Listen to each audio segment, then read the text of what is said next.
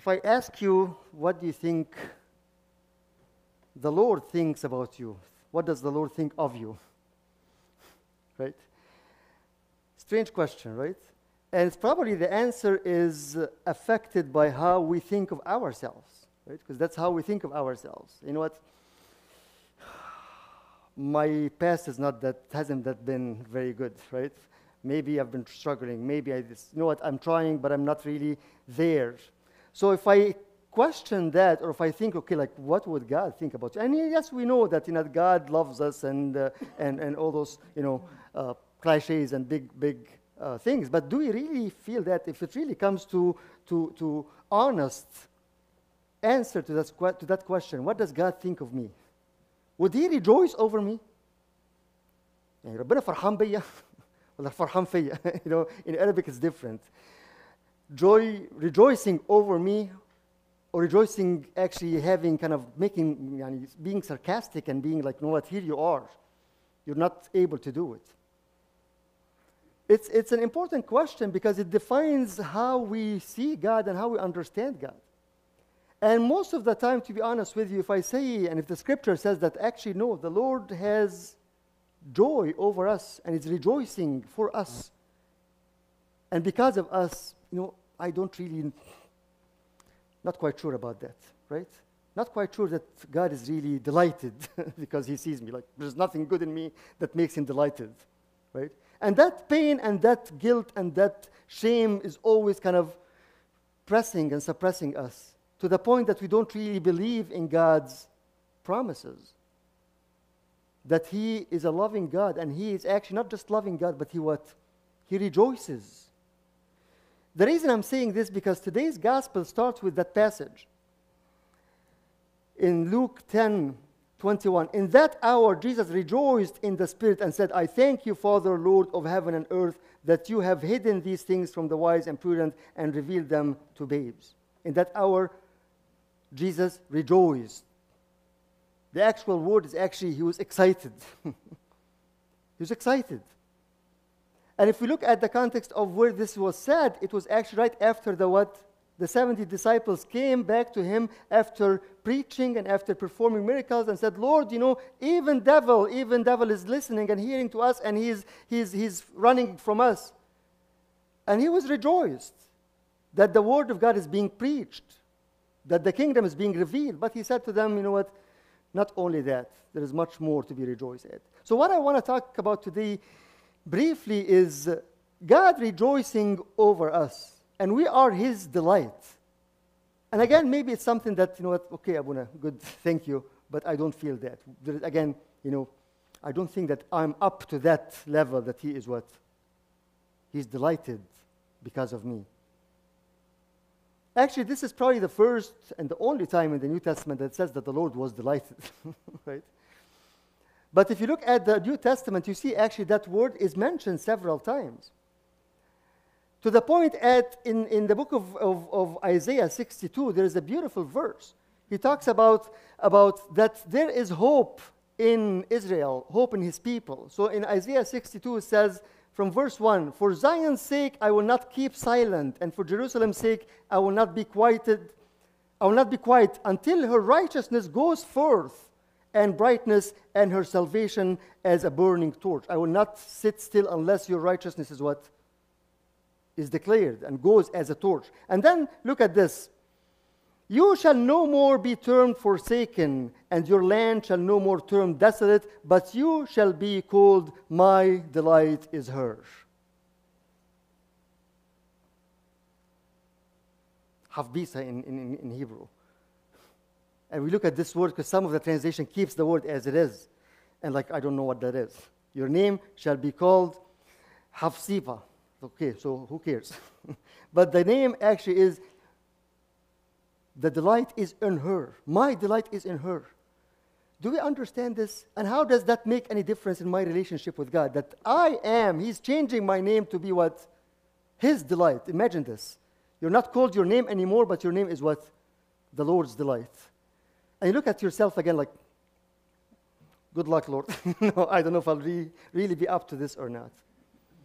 Another passage that I want to maybe just take 3 points out of that today is in the Old Testament, also in the book of Jeremiah, actually, Jeremiah 32.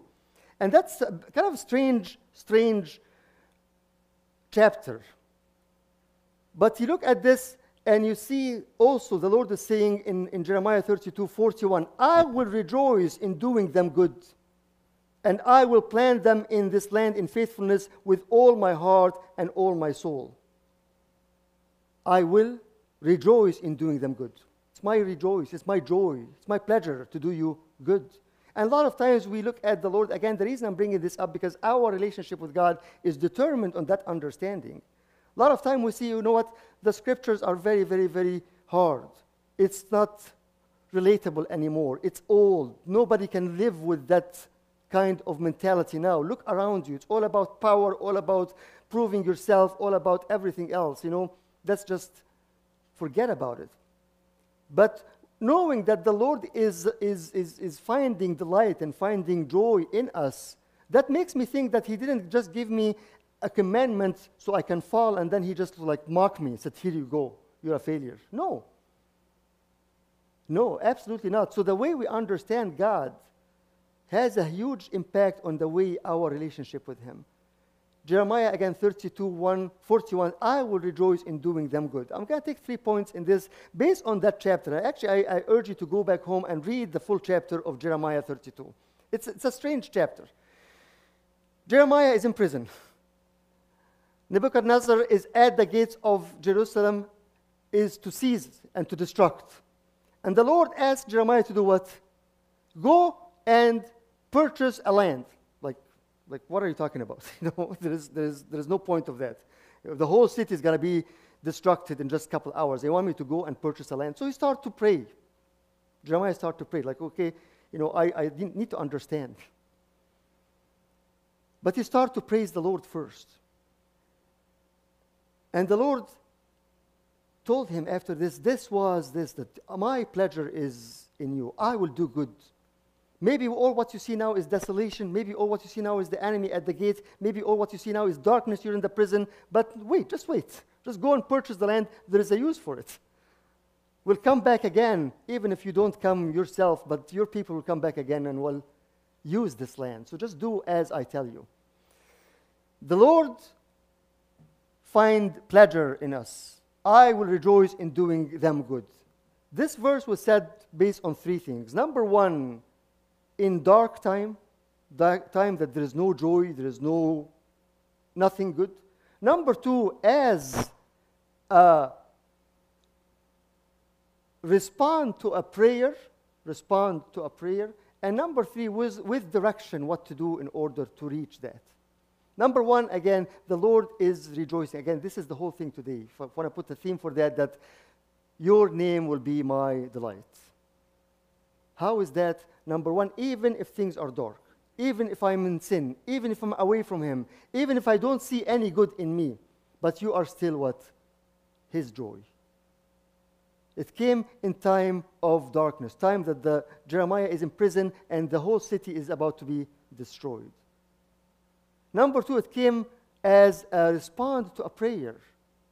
Jeremiah couldn't understand and couldn't really believe that there is good, that the Lord has pleasure in Zion. It's all going to be desolate. The enemy is just sitting there waiting. You are punishing, you are destroying.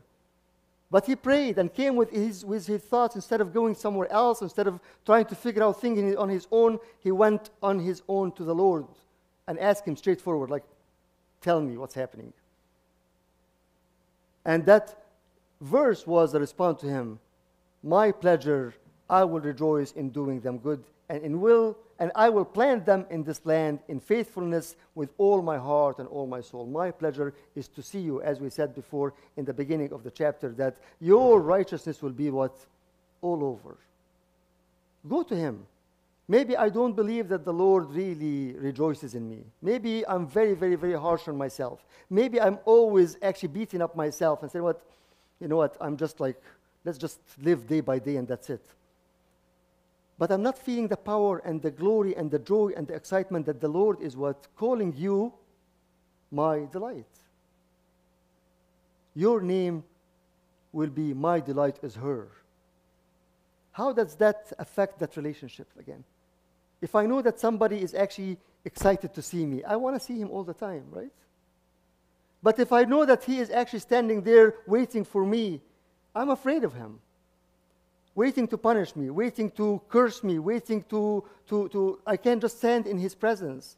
Well, remember again, he loves. But it loves based on what? On hope that things will change, that you will repent, and I will repent. So number one, it came out of time of darkness. Number two came as a response to a prayer. And number three came with actual what? Instruction. Instruction. How is that? We know this from just the verse before that. Verse 37. Again, I'm in Jeremiah 32, verse 37. Behold, I will gather them from all the countries to which I drove them in my anger and my wrath and in great indignation. So number one, I will gather them. I will gather them. Don't resist. He's trying to gather. He's trying to, every day, every single day, there's a message. Come. As he said to Jerusalem, how many times I've tried to gather you under, as the right? But you do not want. You don't want. So it's up to you. So in order to see and understand that he really has delight in me, that your name is his delight, don't resist when he tries to gather. Number two, I will bring them back to this place. I will turn them back, actually. Bring them back is turn them back. Turn them back is what always? Repentance. Turning back. I will make them repent. That's what Jeremiah said. Make us repent and we will repent. Heal us and we will be healed. So wait for him and see how he is working in each one of us in order to do what? To make us turn back. Don't resist. Don't resist his gathering. Don't resist his call for repentance. And finally, again, it says, and I will make them dwell in safety. Settle. And make them dwell. He wants us to dwell, not always what? Jumping from one place to another.